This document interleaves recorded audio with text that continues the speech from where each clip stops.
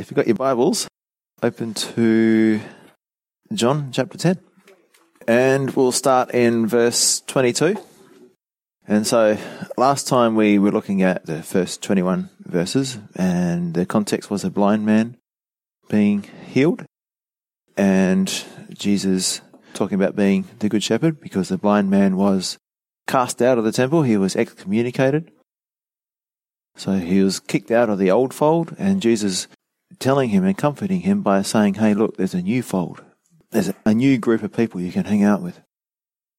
And that's the same for us too. Basically, when we become a Christian, there's a change. Often there's a change of who we are friends with, sometimes where we work, and there's a change in the people we associate with. So that's what this man found out, and Jesus was there when he was rejected by his own people. Jesus was there to accept him and take him in. So this time we're just going to jump into verse 22, and it's a good, 3 months later or so. And this is at the Feast of Dedication, or Hanukkah, or Feast of Lights. And I'll explain what that is later. So for now, we'll pray, and then we'll read the rest of the chapter. Father, thank you for the awesome truth that we find in here about your deity, Lord, about who you are, about our eternal assurance, our salvation. Lord, our eternal life is secure. We are secure in you, and the confidence that we get from reading these verses. Lord, you are the good shepherd, and Lord, you don't lose any of your sheep. And we just thank you for who you are and for everything you've done for us in Jesus' name. Amen. I'm personally just, as we're going through this, just starting to understand more and more about the whole shepherd-sheep thing, and that I'm just a dumb sheep, and I need to submit to my shepherd because he knows the best for me. And I don't know the best for myself, and that's a difficult thing sometimes to remember. So, verse 22 in John chapter 10. Now it was the Feast of Dedication in Jerusalem, and it was winter. And Jesus walked in the temple in Solomon's porch.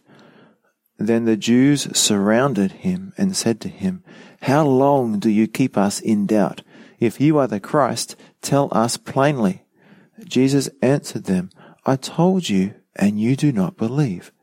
The works that I do in my Father's name, they bear witness of me. But you do not believe because you are not of my sheep, as I said to you.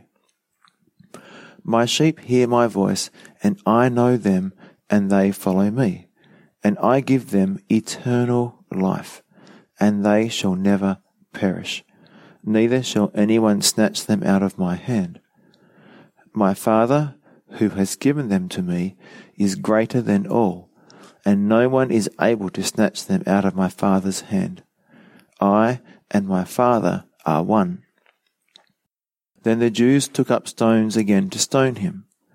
Jesus answered them, many good works I have shown you from my Father. For which of these works do you stone me? The Jews answered him, saying, for a good work we do not stone you, but for blasphemy, and because you, being a man, make yourself God. Jesus answered them, is it not written in your law, I said, you are gods? If he called them gods, to whom the word of God came, and the scripture cannot be broken, do you say of him whom the Father sanctified and sent into the world, you are blaspheming because I said, I am the Son of God? If I do not do the works of my Father, do not believe me. But if I do, though you do not believe me, believe the works, that you may know and believe that the Father is in me and I in him. Therefore they sought again to seize him, but he escaped out of their hand, and he went away beyond the Jordan to the place where John was baptizing at first, and there he stayed. Then many came to him and said, John performed no sign, but all the things that John spoke about this man were true, and many believed in him there. So let's start at verse 22. The Feast of Dedication. It's winter. As far as I know, the Feast of Dedication is on December 25th. And it celebrates or remembers the overthrow of the awful Syrian general, the evil guy, Antiochus Epiphanes, who is used as an example of the, or type of the Antichrist, by Judas Maccabee and his band of brave guerrillas in about 164 BC. So the feast, Hanukkah, or Feast of Lights, celebrates the cleansing and rededication of the temple after 3 years of desecration by this guy Antiochus Epiphanes, king of Syria.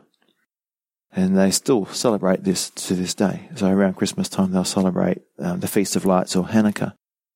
And so what this guy did was he sacrificed a pig and he stopped the daily sacrifices.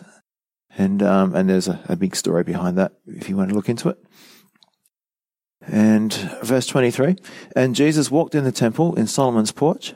Then the Jews surrounded him. So there was a guy in Canada, I forget his name, this is just this week, and he was preaching the gospel on a street corner, and it is in an area where there's lots of homosexuals, and these people just literally boxed him in. They cornered him, and he tried to walk away, but he couldn't because they were physically hemming him in. So I imagine that's the situation here. Surrounding him, the meaning of the Greek is they boxed him in. So they're trying to bully him. They're trying to intimidate him. And they said to him, how long do you keep us in doubt? If you are the Christ, tell us plainly. Well, if you've been following along, he already has. Jesus answered them, I told you, and you do not believe. The works that I do in my Father's name, they bear witness of me. But you do not believe because you are not of my sheep. So, the works that I do in my Father's name, they bear witness of me. So the works Jesus did were evidence that he was from God and that he was true to his word. For example, some of the prophetic word that we have about Jesus is found in Luke 4:16-22. So he came to Nazareth, where he had been brought up, and as his custom was, he went into the synagogue on the Sabbath day and stood up to read. And he was handed the book of the prophet Isaiah. And when he had opened the book, he found the place where it was written, The Spirit of the Lord is upon me, because he has anointed me to preach the gospel to the poor.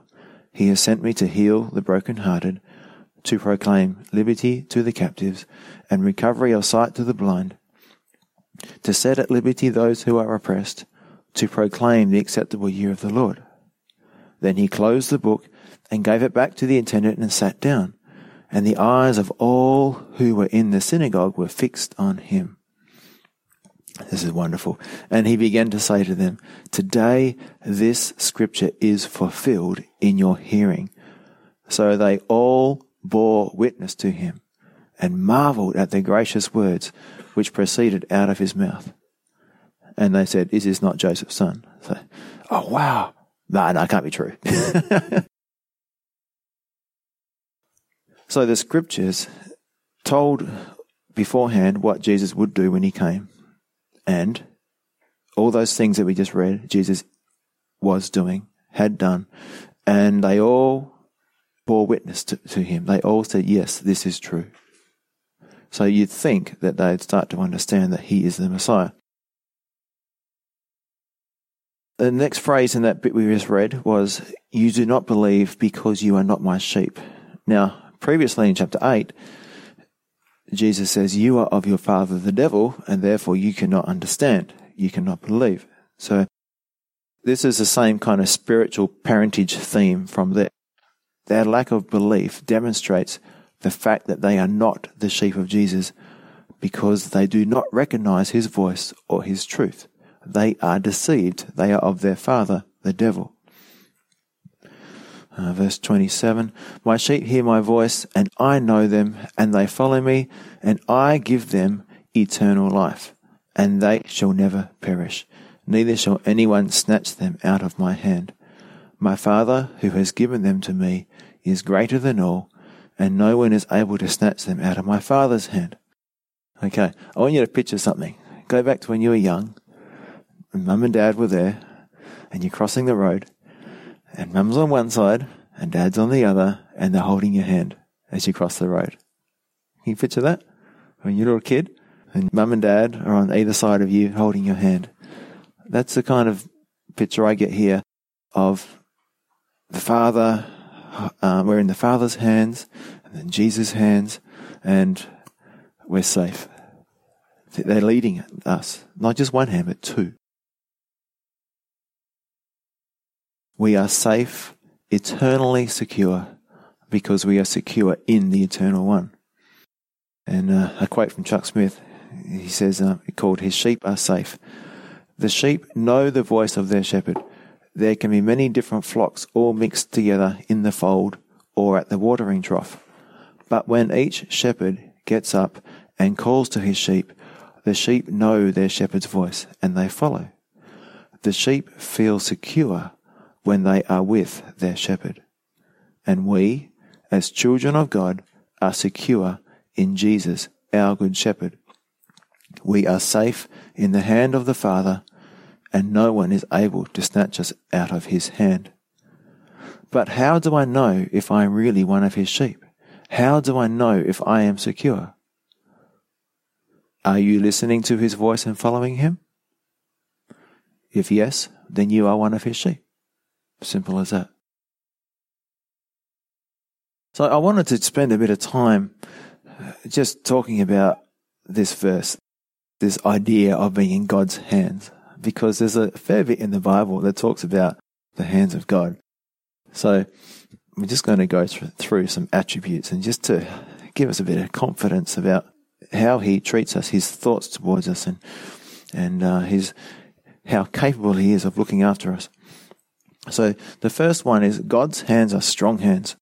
So Matthew 21:12, then Jesus went into the temple of God and drove out all those who bought and sold in the temple and overturned the tables of the money changers and the seats of those who sold doves.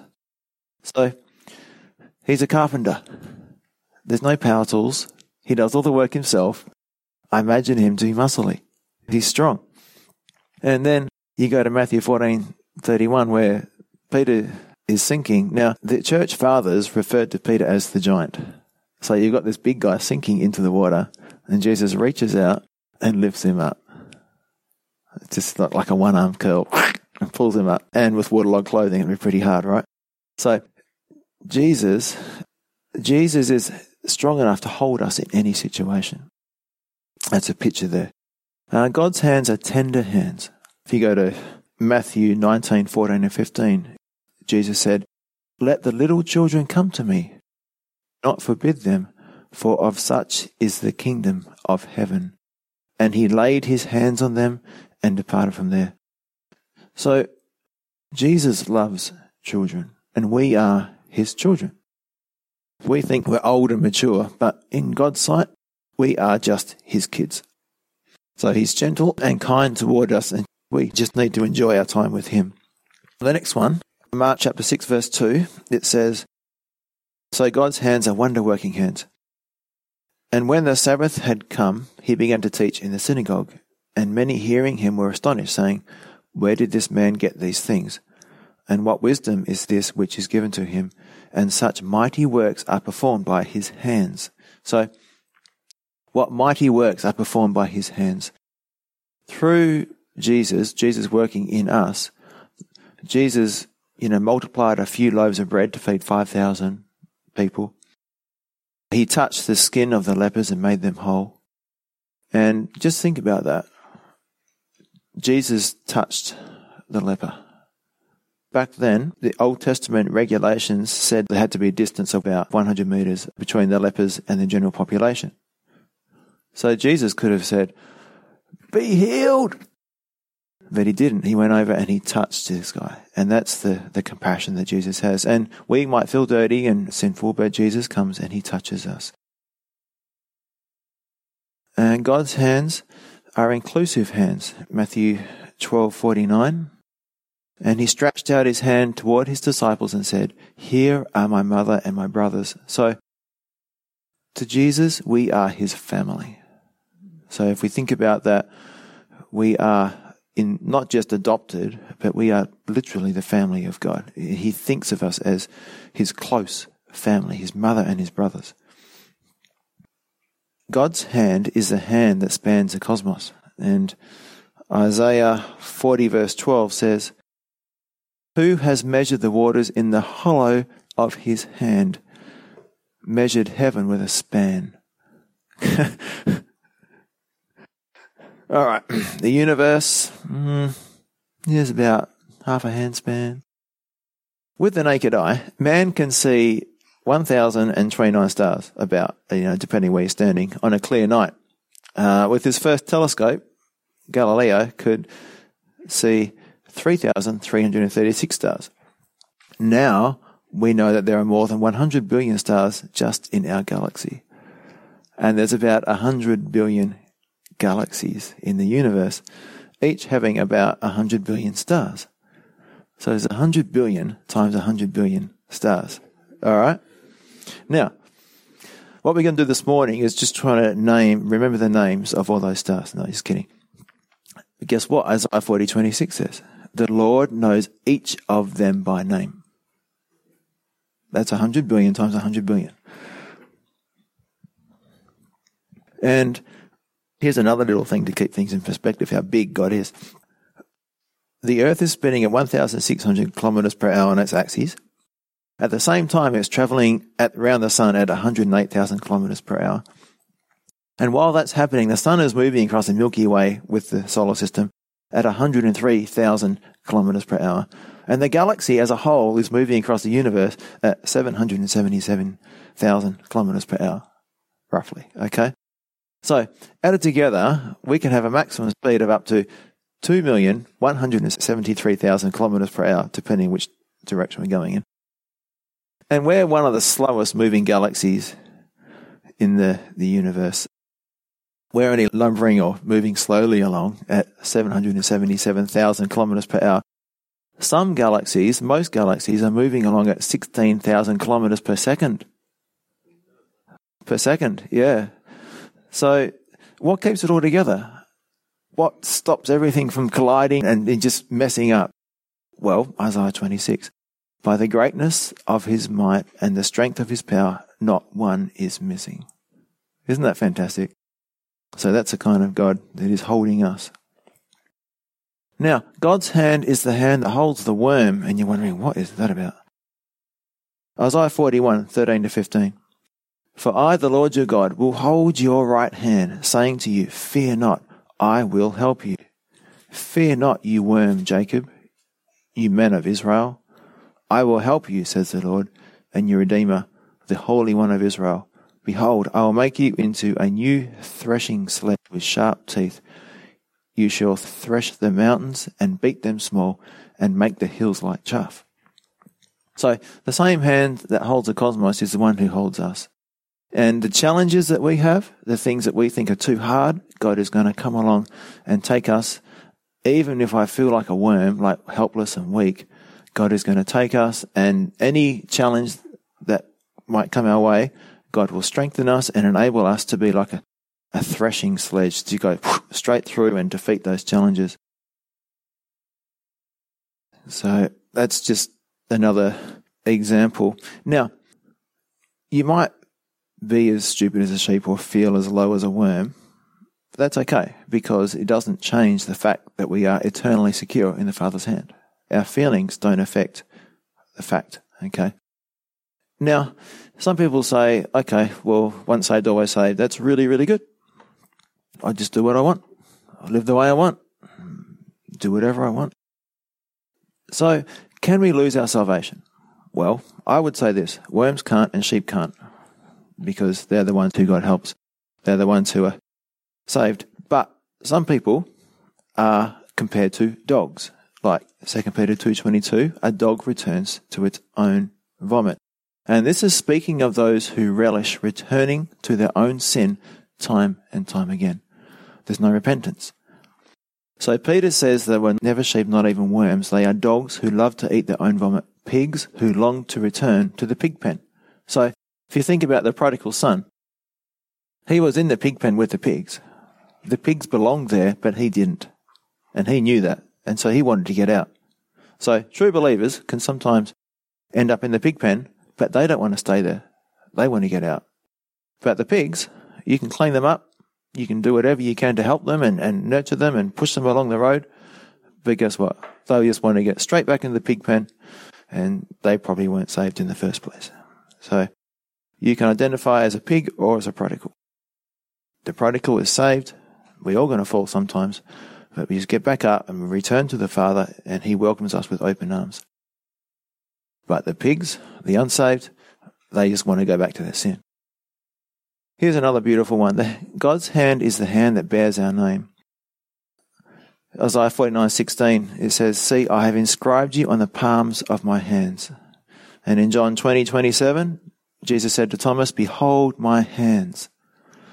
And you could say that in those hands, love was engraved, because when He was on the cross, He was thinking about us. So when the enemy tells you you're not saved or that you're blown it once too often, don't let the enemy say that your salvation is in jeopardy. Don't let him produce in you a feeling of insecurity. Instead, marvel and be thankful at what Jesus said when He declared, "You are in the Father's hand and you're in my hands." No one can snatch us out of His hands. Remember that condemnation that we feel sometimes? So just remember that's from the enemy. Quote from Chuck Smith, "If we're got a desire to follow the Lord and a relationship with Him, then we are one of His sheep." Now, last week and this week, Jesus is making some truth claims. He's saying, "I am the door." Okay, I am is the deity statement, but the door. There is only one door. I am the good shepherd. Not a good shepherd, not a door, but the door. And that means that He's making an exclusive truth claim that the only way to heaven is through Him. That means everyone else is wrong.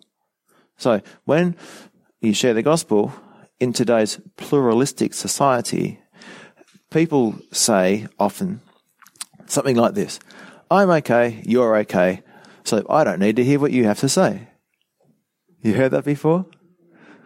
Basically, it's based on the false logic or false reasoning that all religions are the same and they will all get you to heaven. You just got to be good enough. And so many won't accept it when you say that Jesus is the only way. So I'm just going to give you a way to get around that.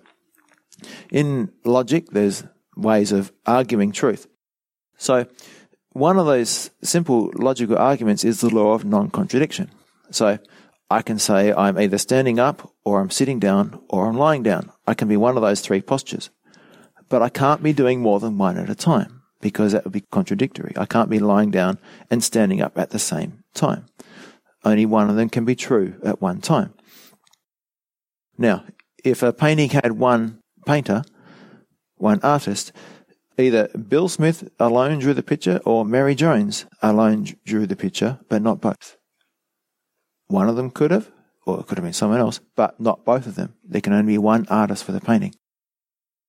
So you know that if two people both claim to be the author of the painting, then one of them is lying, one of them is wrong. So how does this apply to religions, the world's religions? Well, all religions of the world make absolute truth claims regarding the way to salvation. We'll start with Christianity, briefly. Christians proclaim that salvation comes by grace through faith in Jesus Christ. It is a free gift. That there had to be a payment or atonement for our sins, and that God came to earth in a human body to be that payment when Jesus died on the cross as a sacrifice for our sins. It says that no one is perfect and therefore no one is good enough to get to heaven on their own merit or good works. It's only through Jesus. Hindus claim that salvation, or liberation for them, is achieved when a person transcends this world of illusion by building up enough positive karma or good works to escape the cycle of reincarnation. Muslims state the possibility of salvation, no guarantees. They state that the possibility of salvation results from submitting one's life to Allah and faithfully carrying out the 5 pillars of Islam. Buddhists say that salvation, or nirvana, is the result of detaching oneself from the desires of the physical material world. So each one of the world's religions, the main religions, claims to promote path to salvation. But each of those religions provides a distinct and contrary path to all the others. So either any one of those religions can be true or none of them are, but it's impossible that two can be true or they all can be true at the same time. Does that make sense? So only one can be true at one time. So once you explain this to people, then they say, oh, okay, well, that means only one of them is true. They're more ready to listen to your defense of the gospel. Then you can start defending the gospel because they actually think, okay, well, maybe yours is a true one. I better check it out. Let's go to verse 30. I and my Father are one. So in verse 24, the Jews said to Jesus, if you are the Christ, tell us plainly. And Jesus gives his answer here. I and my Father are one. Now, what is Jesus saying when he says, I and the Father are one? Well, I'm going to take you to two other verses where it says basically the same thing. The first one is Hebrews chapter 1, verse 3. It says, who being the brightness of his glory and the express image of his person.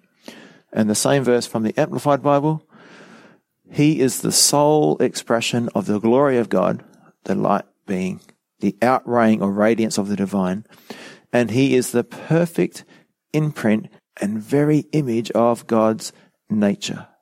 So that's the Amplified version bringing that out. So what does it mean? The express image of his person.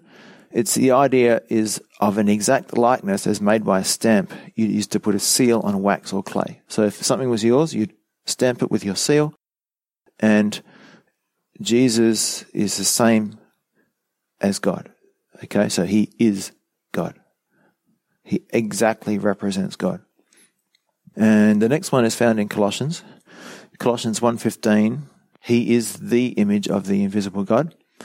Amplified. Now he is the exact likeness of the unseen God, the visible representation of the invisible. So he is the image of the invisible God, and the word translated image is the Greek word icon, E-I-K-O-N, and it expresses two ideas. So it's likeness like the image of a coin or your reflection in a mirror. You look in the mirror and the person you're looking at should be the same person who's standing in front of the mirror, right? You'd hope. So, and it means a manifestation with the sense that God is fully revealed in Jesus. Now, there's another word that Paul could have used here if he wanted to say that Jesus was similar to the Father, but not exactly the same. And it's homoioma. H-O-M-O-I-O-M-A. I can't say it. And that speaks of merely similar appearance, but he uses a different word. And Robinson says Jesus is the very stamp of God the Father. That's how Robinson, that Greek scholar, explains this word. And when it says that God is invisible, it doesn't just mean we can't see him with our eyes, but it means that he is unknowable.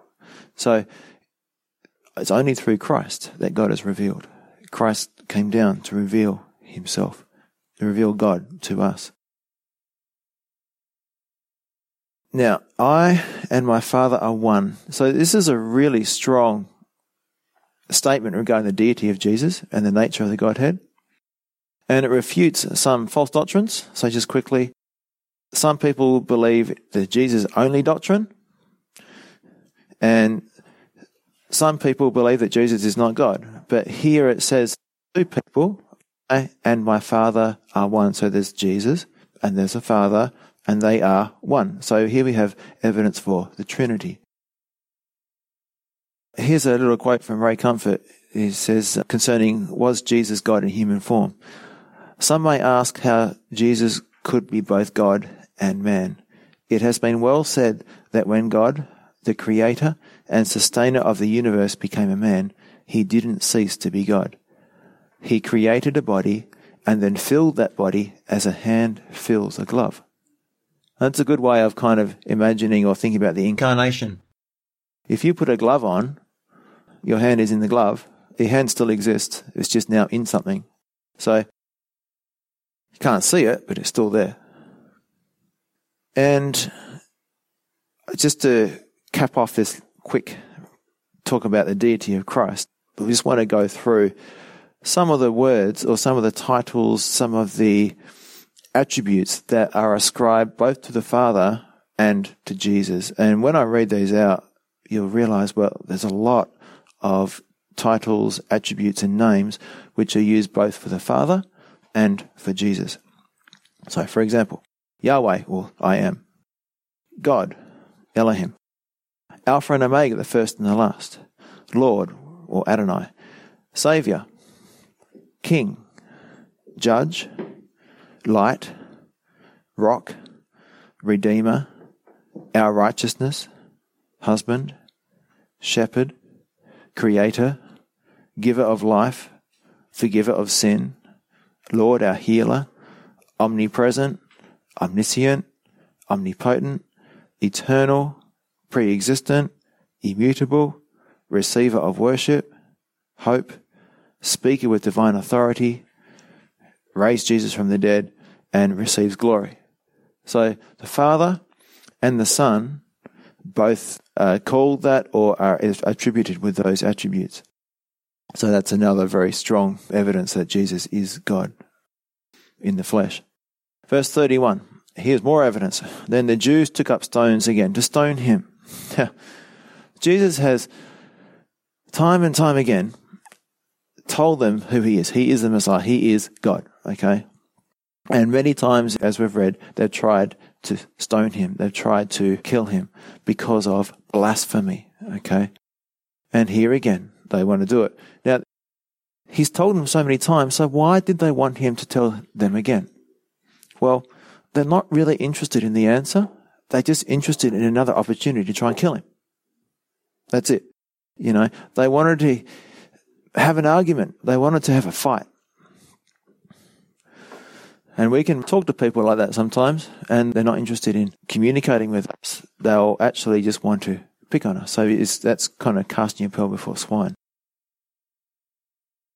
And verse 32, Jesus answered them, "Many good works I have shown you from my Father. For which of these works do you stone me?" The Jews answered him, saying, "For a good work we do not stone you, but for blasphemy, and because you, being a man, make yourself God." So the Jews understood very clearly what Jesus was saying. They understood the language, they understood the meaning of the words, and they knew exactly what Jesus was saying. So they understood his claim to deity, but the fact they were unable to throw the rocks at him showed their experience of proof of his deity. All right, verse 34. Jesus answered them, "Is it not written in your law, I said you are gods? If he called them gods, to whom the word of God came, and the scripture cannot be broken, do you say of him whom the Father sanctified and sent into the world, you are blaspheming, because I said, I am the Son of God?" That's confusing, if you read that and you don't know the context of it. Well, the context is a quote from Psalm 82, verse 6. And Jesus is referring to the Old Testament where the judges were called gods, because that's with gods with a small g, because they had the power of life and death in their hands. And Jesus also has the power of life and death in his hand. And so he's saying, why are you so upset when I say that I'm the Son of God? You know, when you say that I'm God, don't I have life, the power of life and death in my hands too? So just to clarify, Jesus is not making the statement, you are gods, and applying it to all humanity, like the New Age people do. It's a metaphor. It's only used for the judges who did have the power of life and death because they could sentence people according to what the judgment was. Verse 37, "If I do not do the works of my Father, do not believe me.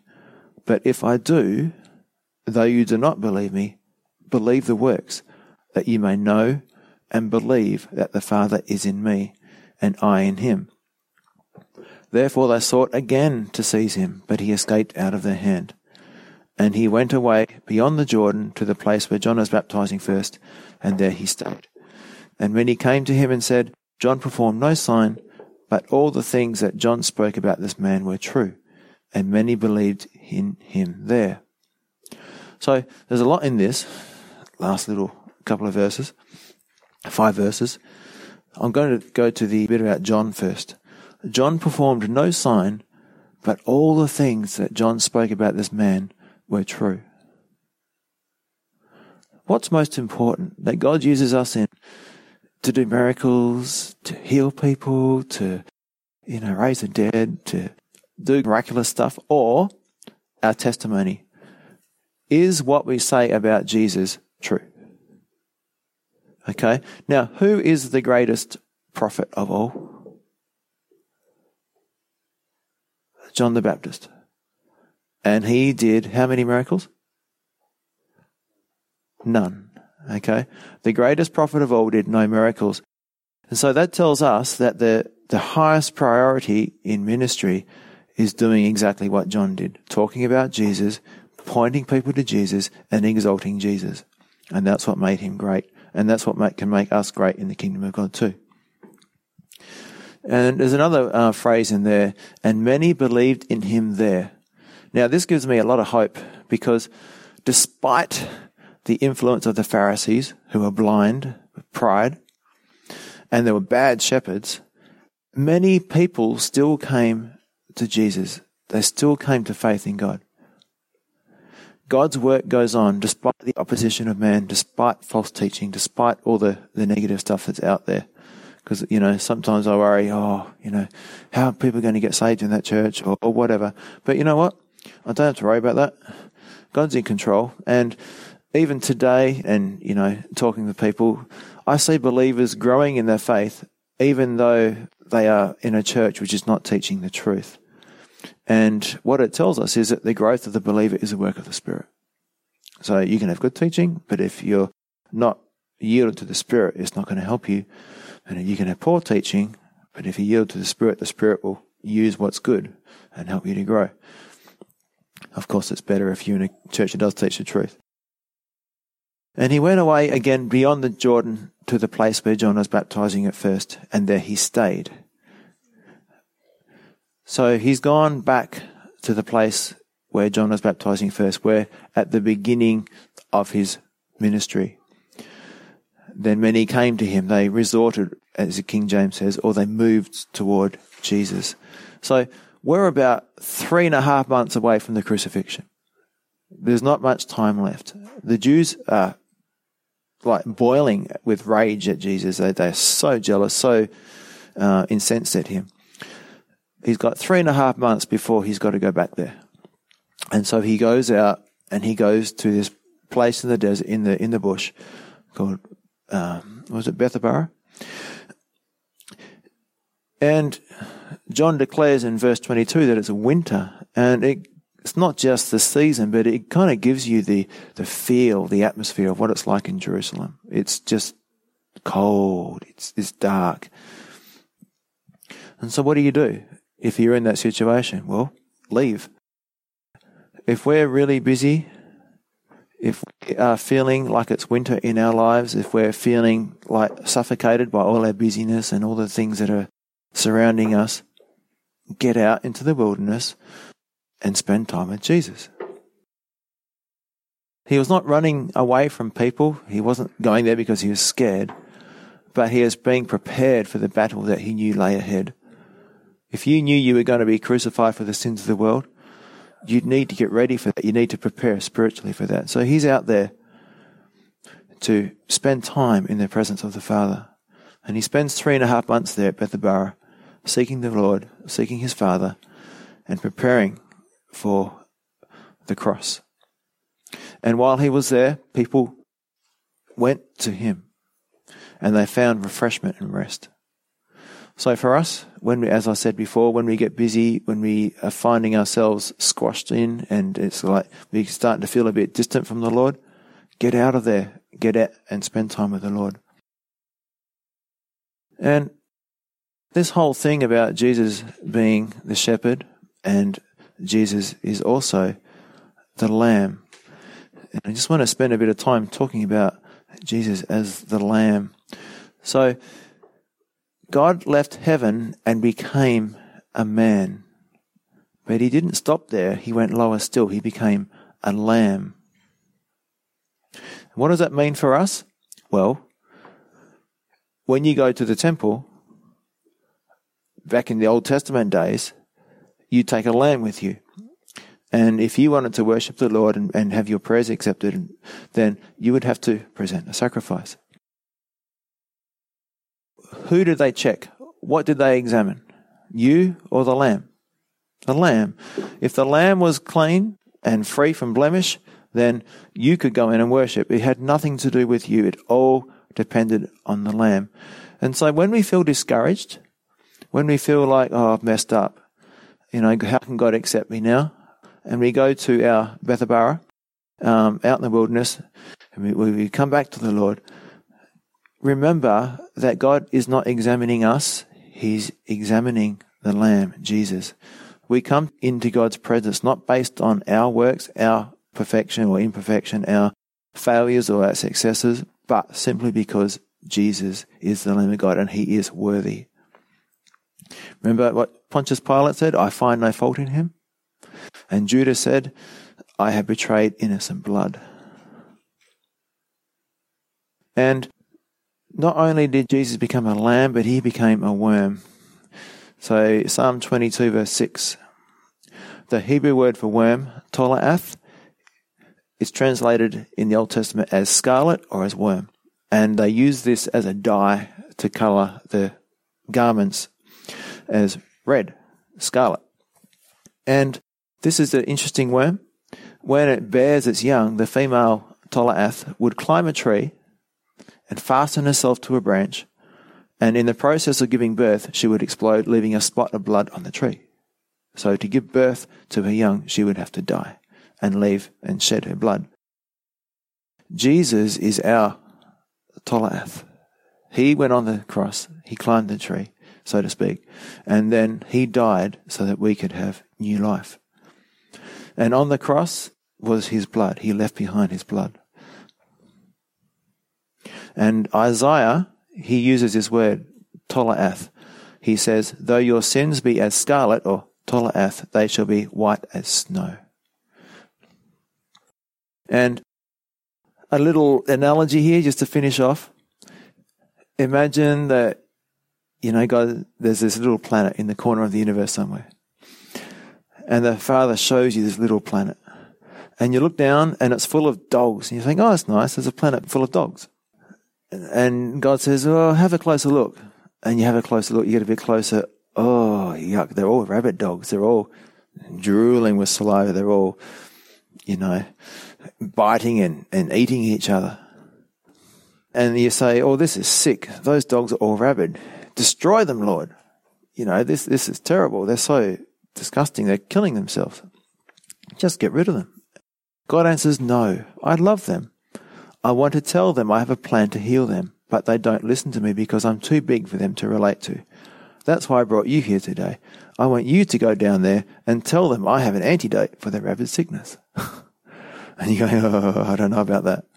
But wait, there's more, says the Lord. If they're going to listen to you, you must become like them, a dog. So let me get this straight, I say, or you say. You want me to become a dog and tell them you have a plan for them, an antidote to heal them? Yes, says the Lord, but there's something else. They're not going to listen to your message. On the contrary, they'll turn upon you, rip you to shreds, and kill you. I'll resurrect you with great honor and glory, but from that point on, you will be a dog forever. So if God asked me that, I'm going, oh, I don't know about the God. That's a lot to ask. But the distance from Jesus being God and coming down and becoming a man is a lot greater than me becoming a dog. So Jesus, the sacrifice he made was a lot more. And so forever, in his humility, he's a man. He's got a body as a man. He's got a glorified body, the same that we'll get when we get to heaven. And because of that, he can relate to us. He knows our hurts. He knows our weaknesses. He knows our pain, and he intercedes for us. And we are free to enter the presence of the Father and receive blessing today only because of the worthiness of the Lamb and the sufficiency of his blood. So go to Bethabara, spend time with the Lord, and enjoy his presence. Just remember, he's your shepherd, and he wants you to enjoy a relationship with him. So, Father, I thank you, Lord, for that you are God, Jesus, you are God, and yet you became a lamb to die for us, to take our place.